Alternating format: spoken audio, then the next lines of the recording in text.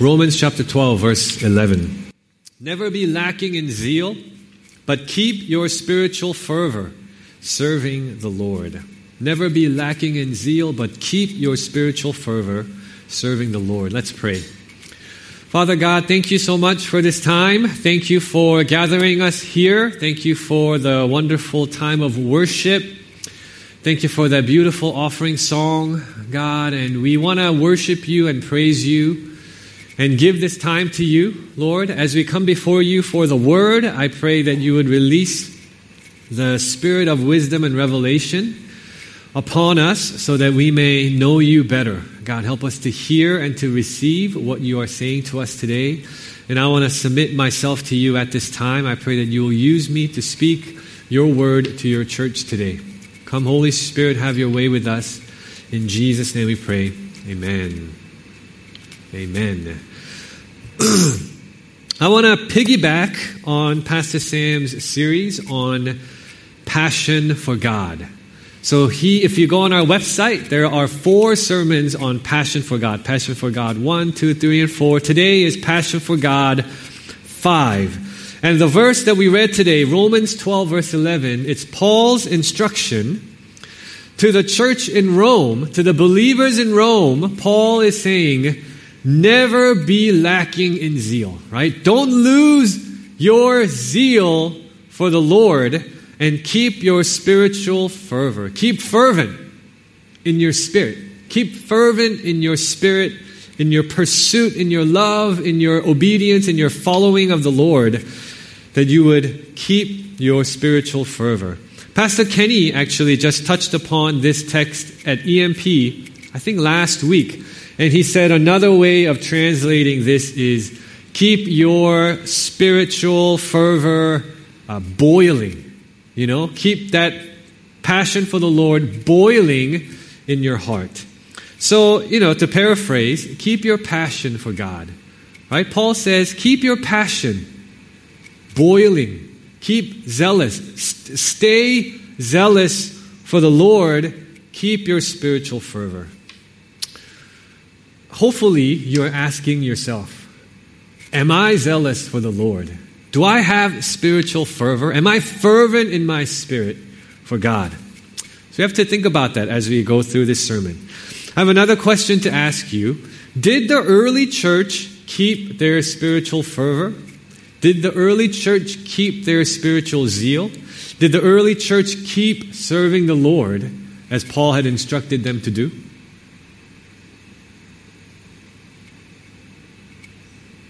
Yes, I think so. I think the answer is yes. History tells us that the early church grew in an incredibly rapid manner. Here's a quote. Sociologists recognize that Christianity grew at a rate of approximately 40% per decade. Sociologists estimate that at the launch of the church, there were approximately 1,000 Christians.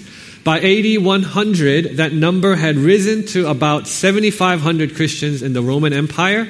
Come 150 AD, there were about 40,000 Christians. Flash forward to AD 350, when there were as many as 34 million Christians in the known world.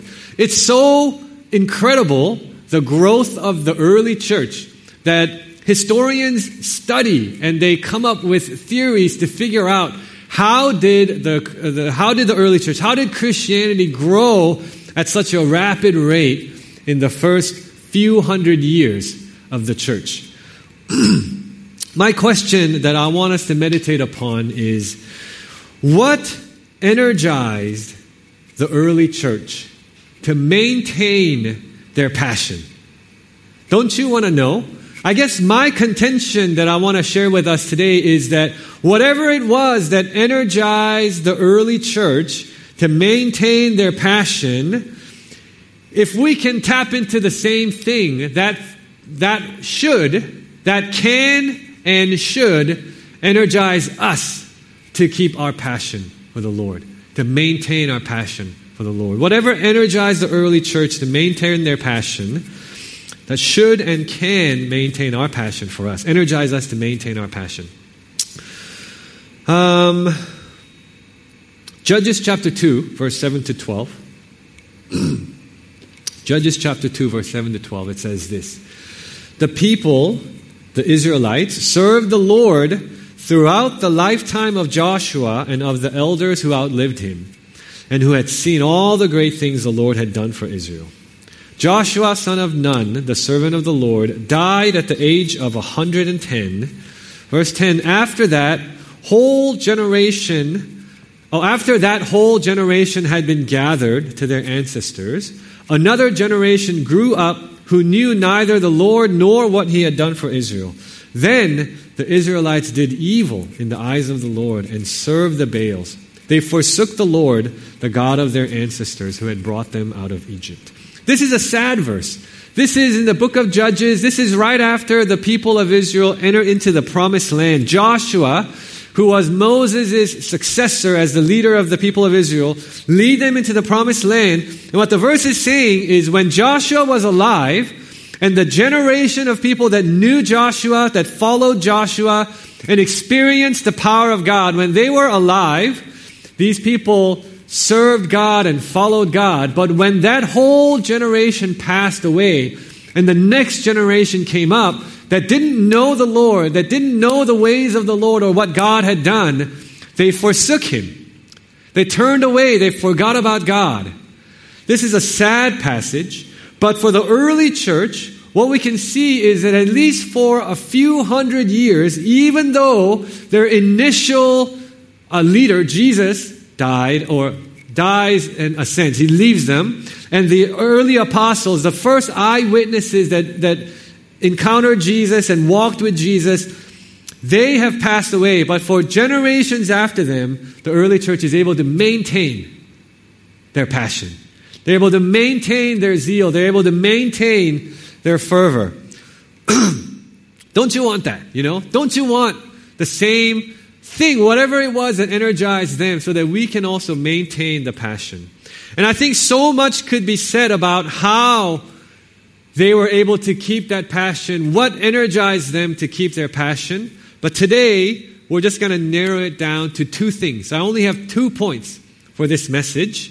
So this is my main idea. What energized the early church to maintain their passion can and should energize us today. So what were the things that energized the early church? I have 2 points. Number one, they had experiential knowledge of Jesus. They had experiential knowledge of Jesus. Their passion and zeal were not maintained simply by a careful study of the Word, deep meditation, intellectual understanding, debates, dialogue, arguments against the various false teachings of their day.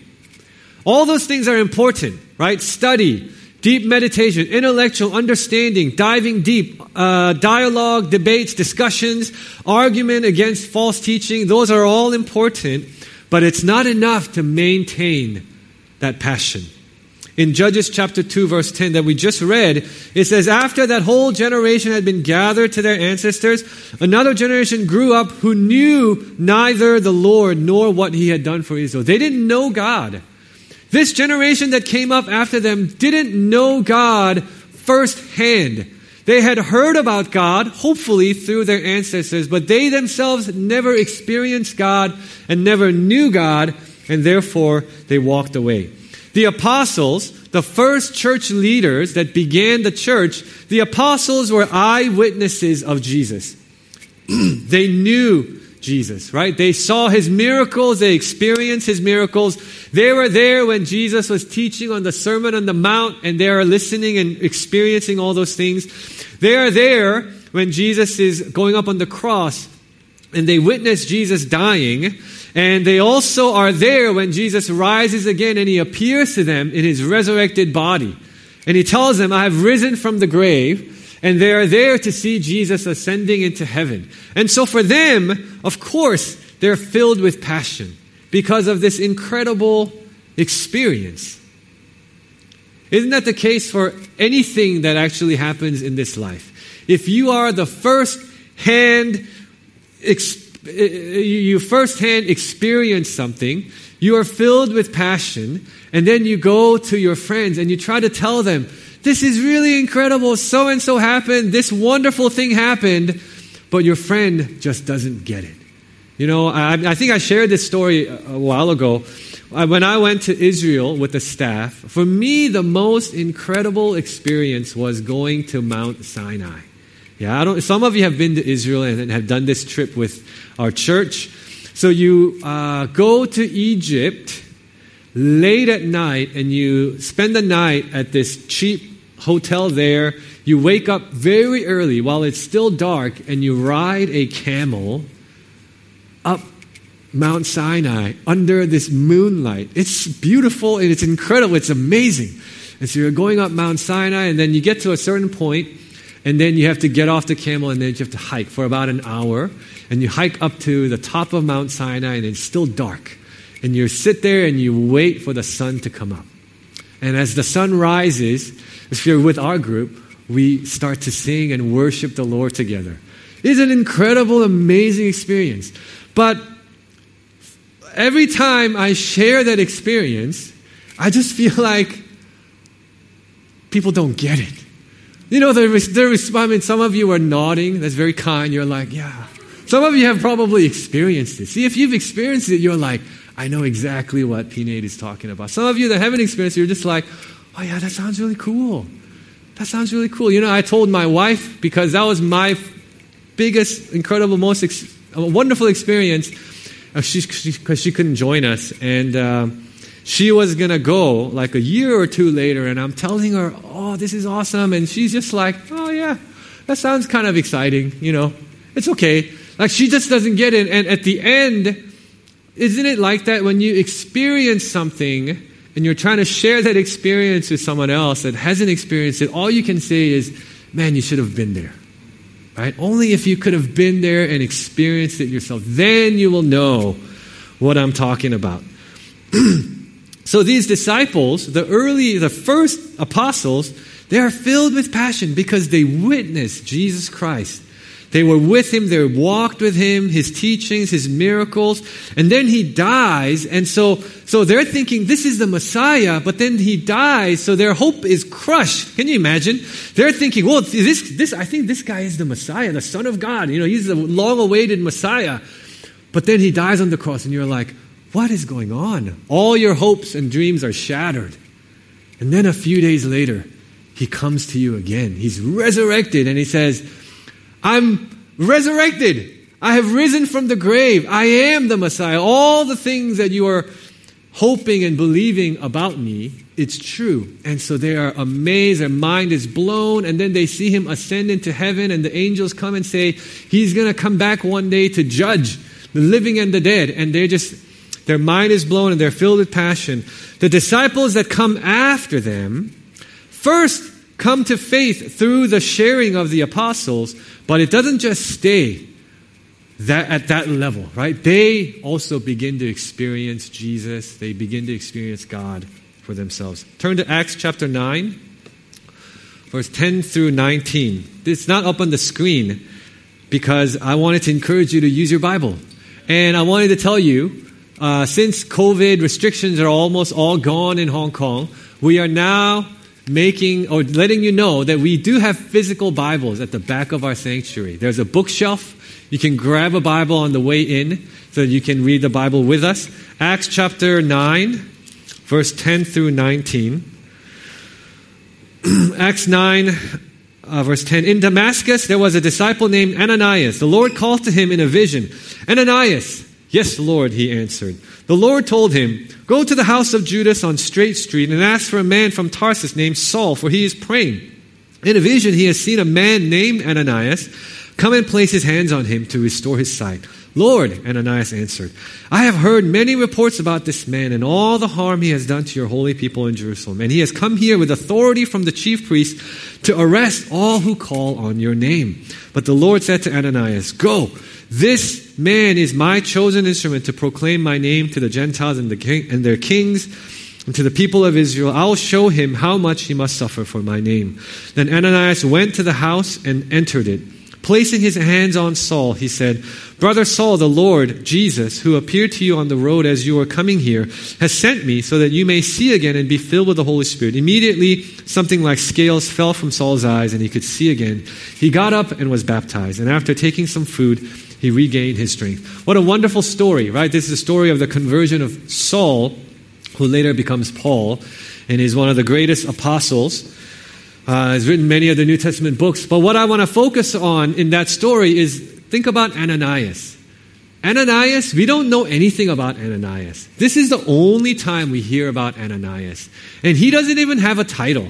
He doesn't have a special title like the prophet of the Lord or an apostle or a leader in the church. You know what he is called? He is called a disciple. Just a normal disciple in the church. Wouldn't you guys call yourselves a disciple? Right? You're a disciple of Jesus Christ. He's just called a disciple. But his relationship with God is such that the Lord appears to him. Right? His experience as a disciple is he experiences the presence of Jesus firsthand, and Jesus comes to him. And what I guess I'm trying to imagine is that maybe this wasn't such a crazy occurrence because Ananias doesn't freak out. If the Lord Jesus appeared to you, wouldn't you freak out? Wouldn't you be like on your face, "Lord, this is too much. I can't." But instead, how does Ananias respond? He says, "Are you sure, Jesus?" He actually debates Jesus and discusses with him, "I don't know if you're right because Saul is this crazy guy and I've heard so much about him." So I guess what I'm trying to say is I think the early church, the disciples that came after the first apostles, also began to have their own experiences with Jesus. And they had firsthand experiential knowledge of who God is. Coming to faith in Jesus is more than just intellectual debates, clever arguments, and persuasions. There is a place for that, but it's also an experience. Right? If you were to share your story of how you came to Christ, you would maybe talk about how the arguments, you read some book or you heard an argument, an apologetic about God, and that convinced you, but most of us would have some kind of an experience with the Lord that brought you to faith in Jesus Christ. One of my favorite services at church is the baptism service. We have baptism once in a while at church.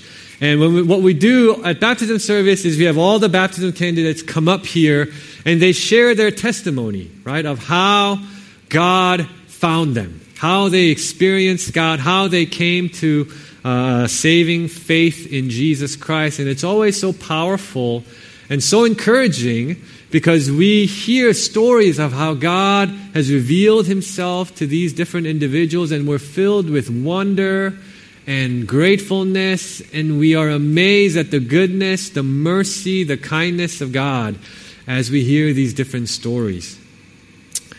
My experience with God came at a young age. I was about 15 years old. You know, I grew up in the church. My dad's a missionary. My grandfather is a pastor. And so I grew up in the church, hearing the stories of Jesus. I think in a way I have always believed that Jesus was king. But right when I was about 15, I started hanging out with the wrong crowd. I can tell you the extent of my rebellion against God was I took a puff of one of my friend's cigarette and I drank a 4% alcoholic beverage. Yeah? It was called Sub-Zero. I still remember. I don't even know if that drink exists to this day. But I had a Sub-Zero and I came home one day and my mom smelled something. And she called me out and I was like, I think I just kind of blew it off. I don't even know what I said. I tried to make an excuse and just hide the fact that I was doing it.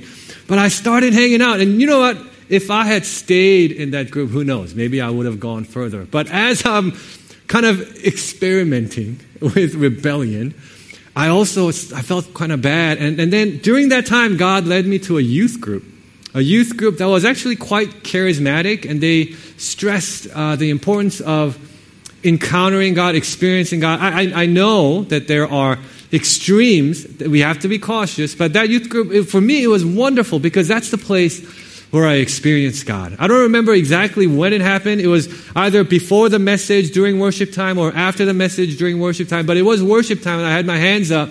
And they're big on praying for you and praying for you to experience the love of God and praying for you to be filled with the Holy Spirit. And I remember for me, what happened was I had my hands up and my legs just started shaking. It doesn't happen now. But for some reason, it was just like shaking and shaking. And that wasn't the only thing. I also felt the presence of God. I felt the love of God. And I felt that, hey, you know what? God is not just some stories that I've grown up with. God is real. Okay, I know that there is more to it than feelings, okay? So it's not just about feeling warm in your heart. But that was the thing for me that helped me see, oh, God is not just my father's faith, my dad's, my mom's, the stories they tell me about. God is real. And I remember talking to a friend in youth group, and back then, the term that we used for whatever reason was full on. And she asked me, hey, are you full on for God? We were teenagers, right? So are you full on for God? And I remember thinking and saying to her, yeah, I'm full on. And my rationale was, I've experienced God. God is real. All the stuff I had heard about God growing up, 15, 16 years of my life, is all real. God is real. How can I not be full on?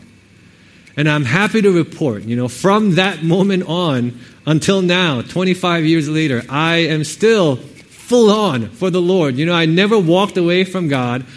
Because of that experience with the Lord, and to me, God became real through that. I know it's such a minor thing, but it did something to that young boy's heart, right? When I was 15, 16 years old.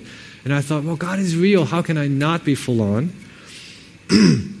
And that's been my desire and heart and hope when I was doing my own youth ministry. I think because that was my experience of coming to faith. When I was doing youth ministry, man, my hope and my dream, was that our kids would encounter God. I just knew these kids are good kids. They grew up in the church. They're all, when I was doing youth ministry in SP, all the students, actually not all, but most of the students were good kids, right? They weren't going out. Maybe all they would do is take a puff of a cigarette, Maybe they might drink a Sub-Zero once, or once in a while, and then they would feel bad about it. And they were all good kids. They kind of grew up in the church. But I knew that unless they encounter the Lord and they have an experience with God, and they know Him, firsthand, all these things that they have learned won't make an impact in their life, won't make a big difference in their lives. And so that was my hope and kind of my, ministry philosophy. I always looked for ways to pray for them, prophesy, do various things to say and pray that God, would you encounter our students. So yeah, the application for this point for us is we need experiential knowledge of Jesus Christ again and again and again and again and again and again. It's not just a one-time thing that happens and then it sets you up for the rest of your life. It's not that 25 years ago I experienced God in the youth group through the shaking of my leg and the warm feelings of my heart. And then for 25 years I've held on to that experience and I didn't walk away. No, it's again and again I encounter the Lord. I experience His love for me. I hear His voice in many different ways. There's different ways of experiencing God and different ways of understanding the first-hand experiential knowledge of God. But we need it again and again and again and again to keep that passion going for the Lord and to not lose, that zeal, that love, that gratefulness, that wonder, that amazement of who God is. It's ongoing experiences with God because we are so good at forgetting. We're so good at forgetting. And life gets difficult or busy and we get distracted and we forget about God and we need to come to Him again. We need to experience Him again. And my encouragement to you is let's create opportunities. Let's take the opportunities that is given by the church or just in your own life, create opportunities to experience God, right? We can't manufacture. You can't manufacture an experience with God. You can't manufacture an encounter with the Lord, right? It's not just we dim the lights and we play nice, soft music. We have Wesley on the cello, and all of a sudden we're like, oh, the glory of God. That's not how it happens. We can't fake it or make it happen on our own. But I think we can position ourselves and go to these opportunities where the potential for experiencing God and encountering God is greater. Right? When you are trying to pursue somebody, when you're trying to get to know a girl or a guy, can you manufacture chemistry? No. Right? You can't just, so if the mood is right, somehow the spark is going to be created and you're going to fall in love and love at first sight is going to happen. No, you need to keep positioning yourself to be with that person with the hope that somehow, someday, some conversation would happen and then, wow, something's going to develop. You know, when I was pursuing Monica,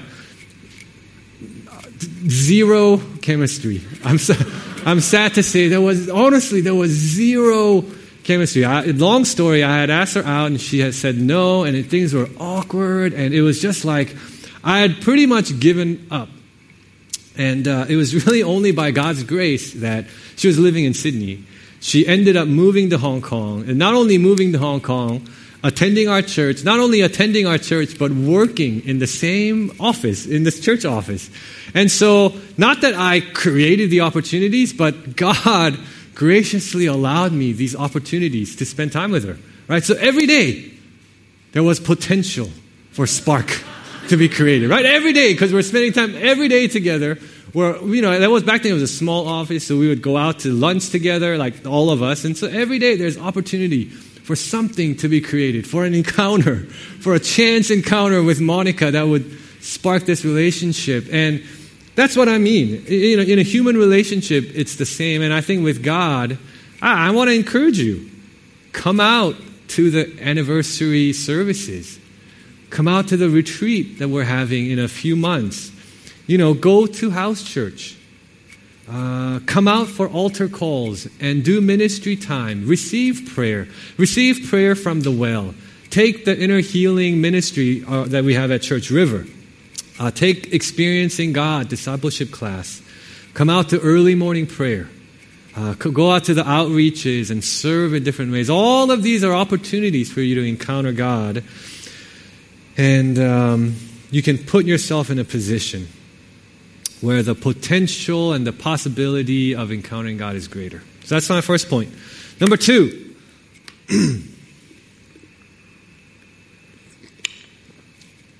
What energized the early church to maintain their passion for the Lord?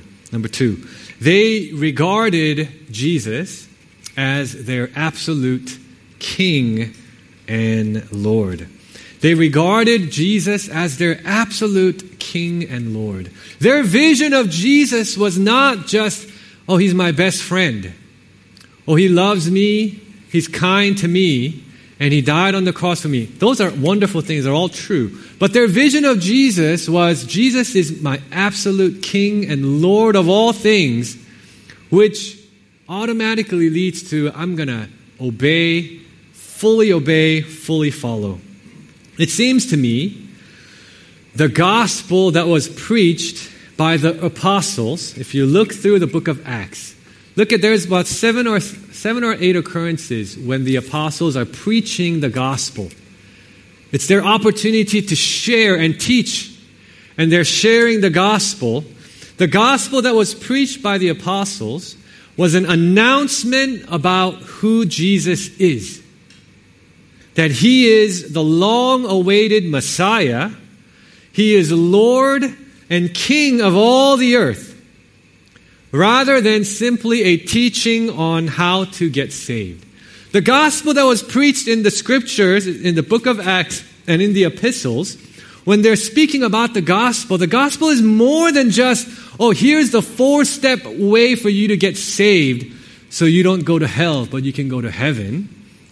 That's part of the gospel, but the gospel they preached was an announcement about who Jesus is. It was the life of Jesus, his ministry, his death on the cross, his resurrection, and his ascension, and the fact that he's coming back to judge the living and the dead. All those things are included in their gospel presentation. And what happens as a result of that is they get a vision of Jesus as King and Lord. Not just, oh, he's my ticket to heaven. He is my King and Lord, the one that deserves full worship, full obedience, full following. And the vision that they had of Jesus demanded radical obedience, and it compelled them to follow him. Let's go to Romans chapter 1, verse 1 through 6. Romans 1, 1 through 6.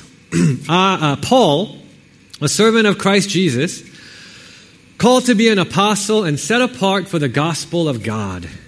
The gospel he promised beforehand through his prophets in the Holy Scriptures regarding his Son, who as to his earthly life was a descendant of David, and who through the Spirit of holiness was appointed the Son of God in power by his resurrection from the dead, Jesus Christ our Lord.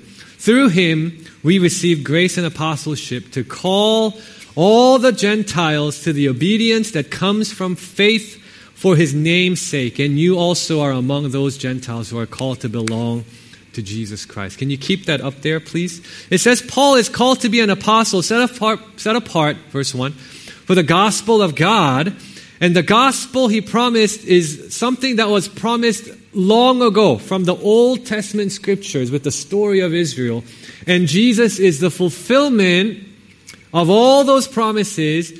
That's the gospel. And Jesus, in verse 4, was appointed the Son of God in power by his resurrection.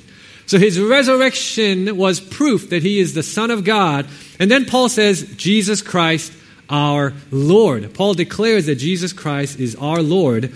And then he says in verse 5 that something that he was called to do was to call the Gentiles to the obedience that comes from faith for his name's sake.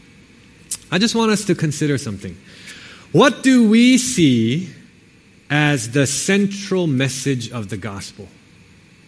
Typically speaking. You know, sometimes within the church, we say things like, oh man, that worship service, those worship songs, those were gospel songs. You ever say that?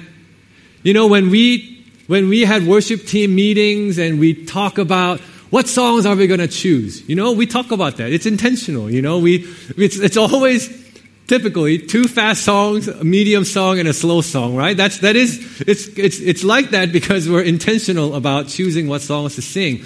But some songs we say, oh, it's a shallow song, or it's just a personal love song, and some songs are gospel songs. What does that mean? Or have you heard people say, man, the gospel was preached today. Or that sermon just didn't have the gospel. It wasn't a gospel sermon. What do we mean when we say those things? Well, when we typically use the word gospel in the church, what do we mean? This is what I think we mean. This is what I mean, typically, when I use those words. The gospel, when we say, oh, this is a gospel song or it's a gospel sermon, what I mean is that the teaching, the song talked about our sinfulness, God's love for us, Jesus' death on the cross, and our hope for the future. And it also includes the teaching that we are not saved by our works, but we're saved through our faith in Jesus Christ. Do you agree? What's wrong with that gospel? Nothing. It was a trick question. Nothing is wrong with that gospel, right? That gospel is awesome. It is biblical. It is scriptural. It is from the scriptures, from the teachings of the Bible. Yes, we are sinners. And, if we understood that gospel, it's life-changing, and it's true. We are sinners. We are created to be in relationship with God, but because of our rebellion and sin, we are separated from Him. And there's nothing we can do to get to God in our own strength. And God, in His mercy and love, gave His Son, Jesus Christ, to die for us on the cross, somehow paying the penalty of our sin, so that when we put our faith in Him and His work on the cross, our sins can be forgiven. And it's not by our works, but it's when we believe in Him somehow, our sins, His righteousness becomes ours, our sins are placed on Him, and we can be forgiven and cleansed, and we can have eternal life in Jesus. It's what we typically think of when we say the word gospel. I asked my dad about this. He's been a pastor a long time. And that's the kind of the gospel that he shared with me as well. And it's what we typically say of the gospel. But what I'm trying to say today, hopefully it's not controversial. I'm not saying that this is untrue. I'm saying it's absolutely true. It's from the teachings of Scripture. But what I'm trying to say to you today is I'm not sure if that was the main thrust of the gospel that when the apostles were preaching. If you look at the gospel preaching examples in the book of Acts, and even in the epistles when the gospel is preached, you don't hear the apostles giving the 4-step to get to heaven message, right? You don't hear the apostles saying, hey, you're all sinners, but God loves you. He has a plan for you. And you can't get to God on your own because of your sinfulness, but Jesus Christ came and died for you so that you can be saved. That's not the main thrust. Is that biblical? Yes, absolutely. It's the teaching of Scripture. But when the gospel is preached, it is the announcement of who Jesus is. The gospel, when the apostles are preaching the gospel, they want to talk about who Jesus is, what He has done, His life, His ministry, His death on the cross, His resurrection, His ascension, and that He is coming back again to judge the living and the dead. So this is, I guess, my struggle with the gospel, with how we often present the central message of the gospel. So hopefully, right, I think in our church, we all know, hopefully, I hope you all know that Jesus is King. Amen? Right? Jesus is your Lord. Jesus is your King. We all know that. But if we make salvation the central message of our preaching and our gospel, and how to get saved, how to avoid hell, and how to get into heaven, and that becomes your central message, the truth and the teaching that Jesus is King and Jesus is Lord becomes an additional teaching, and we don't really know where to place that. We don't really know where to place it. I went to a conference a long time ago, Father Heart Conference. Beautiful. I mean, I love that ministry. But an example that the speaker gave was this. He says, we talk about the love of God and how God came and died for you on the cross so you can be forgiven. It's not by works. You can receive eternal life by coming to Him. And so people take that invitation and they're like, that's awesome. Wow. And so, he had a volunteer come up, okay? So he's like, so you're a Christian. You're a new Christian now. You've put your faith in Jesus Christ. But then what does the church do? And he proceeded to say, and then as you are walking in the freedom of the Lord, the love of God, the love of the Father, the church, and he picked up a heavy backpack, and he put the backpack on this man, and he said, well, the church says now you have to read the Bible every day. And so it's like, okay, backpack. And then the church says, and he hands them like a chair. The church says, well, you have to pray every day. Okay, backpack, chair. And then the church says, well, you have to give generously. And there's another weight comes upon him. And another weight comes upon him. You have to evangelize. You have to do this and that. And another weight comes upon him. And I remember seeing that illustration. And I mean, what he's saying is, the love of the Father is such that we don't have to perform anything. And He will accept us. He loves us. He approves of us. So why do we put all these burdens on him? And I remember looking at that and going, that's so profound, that's amazing, the love of God is so amazing. But also in the back of mind thinking, but what do we do with that then? Because we do say that. We do talk about obedience. We do talk about walking in righteousness and obeying and serving others and spending time with God. So it was just a little bit, I understood what he was trying to say, and I was blessed by the revelation of the free love of the Father. But where do I place this other teaching of obeying the Lord? And it just kind of becomes an additional teaching, and at least for me, I fully believe that Jesus is my King and I need to follow him. But how does that fit into this central message of justification through faith? Like if it's not based on what I do, I don't have to do anything, then isn't obedience optional? And I just had cognitive dissonance in my mind. And what I see with the gospel that is preached in the early church, in the book of Acts by the apostles, is their central message is Jesus is Lord. Their central announcement, the good announcement, is Jesus is Lord and Jesus is King. Jesus is the long-awaited Messiah, right? He fulfilled all the promises in the Old Testament, and now he is your King, he is my King, he is King over all the earth. You have been serving the wrong king, so come and serve the true King. And this is good news in the sense of, finally, you can know and you can follow the true King. So when you have that as the central message,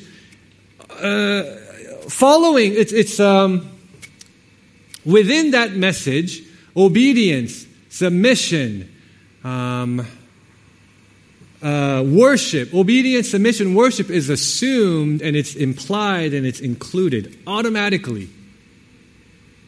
But what is also the amazing news about announcing Jesus as King and Lord is, what kind of a king is he? He is a king who saves. He is a kind, merciful, sacrificial king. He died for our sins and for our forgiveness. And our salvation is not based on good works. Even when we fail to follow this king, he doesn't cast us away. He says, you can come. Your forgiveness, your justification is not based on your works. It's based on what I have done. And so you can come and freely receive forgiveness and freely receive salvation. This is amazing news. It's amazing news because we have found the true king, and it's amazing news because what kind of a king is he? He is a good king. He's a just king, but he's also a merciful, kind king. He's a king who saves you. He's a king who forgives you. He's a king who died on the cross for you so that you can freely receive forgiveness and salvation. But the baseline understanding is Jesus is King and Lord, and he deserves our complete obedience. Right? So then the whole talk about obedience and following God is not an additional teaching, it's the central teaching, but the kind of king. Within the message of this gospel, we also have salvation and justification through faith. So gospel is not limited to the teaching of justification through faith, how to get to heaven, how to be saved. It's part of the gospel, but maybe not the full gospel that we see preached and proclaimed in the early church. I want to read one verse that Nellie shared with me after the first service. Revelation chapter 1.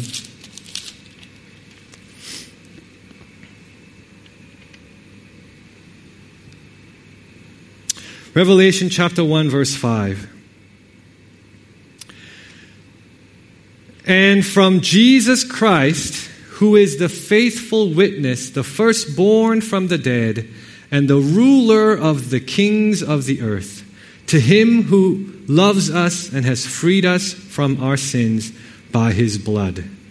So it says Jesus Christ is the firstborn from the dead, the ruler of the kings of the earth, but also it is Jesus Christ who loves us and has freed us from our sins by his blood. It's both of the ideas together.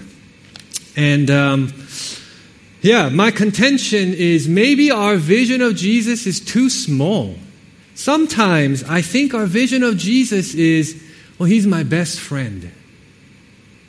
You know? He loves me no matter what, which is true. It's absolutely true and it's wonderful. But if that is mostly our focus, he died for my sins. He died for my sins, which is amazing. But sometimes I think just within the church what happens is, wow, he loves me and he died for me. What a nice guy. That's wonderful. What a nice guy. I should try my best to serve him and follow him because he's done so much for me. But our vision of Christ, I think maybe is too small, and we miss this vision of Jesus, the Lord of all, Jesus, the King of all the earth, and he deserves my full worship. He deserves my full obedience. He deserves my radical obedience.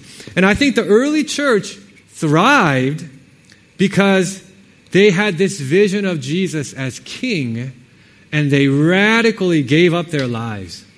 Right? They had radical obedience, radical forgiveness, radical sacrifice, radical devotion. Obedience, allegiance, worship, submission wasn't optional. It's not, oh, that's good if you can do it, but it's okay if you cannot. You know? But it's no. Jesus is King.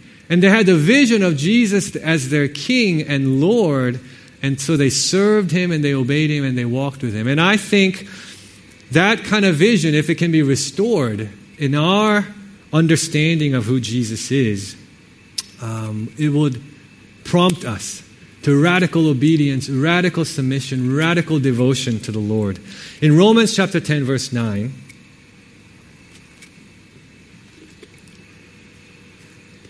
Romans chapter 10, verse 9, it says, "If you declare with your mouth Jesus is Lord and believe in your heart that God raised him from the dead, you will be saved."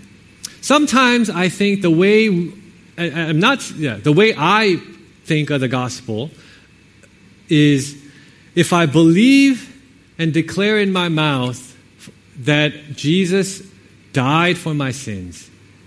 He loves me and he died for my sins. And that's all we limit our belief and confession to. You are a sinner, but God wants to save you. If you believe that he loves you and he died for you for your sins, and you put faith in that, then you are saved. But what Paul says is, if you declare with your mouth Jesus is Lord and believe in your heart that God raised him from the dead, you will be saved. And I think what the apostles are saying is, you don't just believe his atoning sacrifice on the cross. That's not the only thing. We declare the whole gospel of who Jesus is, the story of Jesus, the life, the ministry, the death, the resurrection, and who Jesus is, the King, the Messiah, the Lord. And we declare that, and we believe that, and that leads to salvation. That's the saving, that's the gospel of our saving King, our saving Lord. And it's and we don't want to limit the gospel to just a how to get saved message. And I think the early church had that. And because of that, they radically served God and obeyed God. And we need to restore that so that we can also have a vision of Jesus that compels us to follow him and obey him. And I think that kind of following and devotion and obedience produces passion in our hearts. Right? That kind of vision of Jesus produces passion in our hearts because it's not a small vision. It's an incredible, humbling, glorious vision of who Jesus is. I'm going to invite the worship team.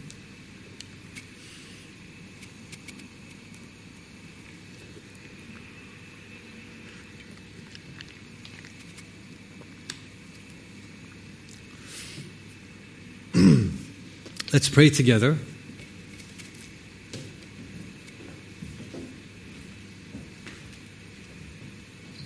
Father God, I thank you. Thank you, Lord, for the word from Paul that encourages us to keep our passion and keep our zeal burning for you. And I pray that that would be true in our hearts, God, that we would keep our spiritual fervor, that we will not lose our zeal for you. And I pray that the same things that energized the early church, Lord, their experiential knowledge of who you are and their radical vision of Jesus Christ as their King and Lord would be something that we experience as well. God, I pray that you would open our eyes, help us to experience you, help us to have firsthand experience of your love, your goodness, and your grace. And help us to move past just the understanding of the gospel as a ticket to heaven, obedience optional. But God, that we would understand the gospel as the story of who Jesus is, the announcement of Jesus, the true King of the world, the true Lord of all, and that it would compel us to submit to you and obey you no matter the cost, God. That it wouldn't just be an afterthought or an additional thought that we don't know quite where to place, but that it would be the central thought that Jesus is my Lord and my King. I need to follow him. I need to give my life to him. So I just pray, God, that you would just move in our hearts, God, and stir up that passion for you, Lord, as we sing this song. Let's rise together. Let's sing this song together.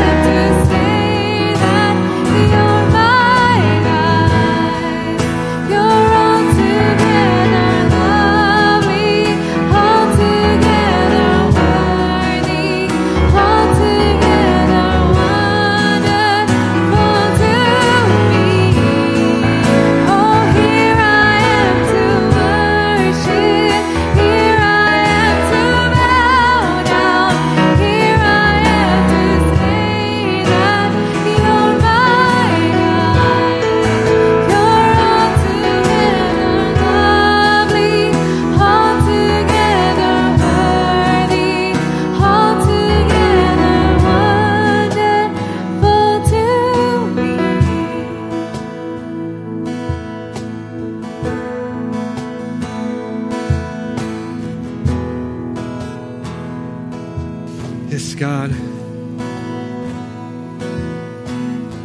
Lord, we want to worship you recognize you as our King and Lord. I pray, Lord, that you would restore our passion for you, God. Lord, some of us once had great passion, but somehow we have lost the zeal and lost the passion and lost the love. And I pray, Lord, that you would do a deep work in our hearts, God, to restore our passion for you, Lord, that we would experience you again, your glory, your love, your goodness, your majesty, God, that you would open our eyes, Lord. And I pray that our vision of Jesus would be so much greater, Lord, that we would see you, know you as our King and as our Lord, and that we would fully obey and submit ourselves to you, God. Thank you, Lord. Hey, before I pray the benediction, I'm going to ask you to stay. Right after the benediction, we're going to have to pray about something. We're going to end the stream, so just remain with us, okay? Let me just pray the benediction. May the Lord bless you and keep you. May the Lord make his face shine upon you and be gracious to you. The Lord turn his face towards you and give you peace, shalom, from this day forever. In the name of the Father, and of the Son, and of the Holy Spirit we pray. Amen.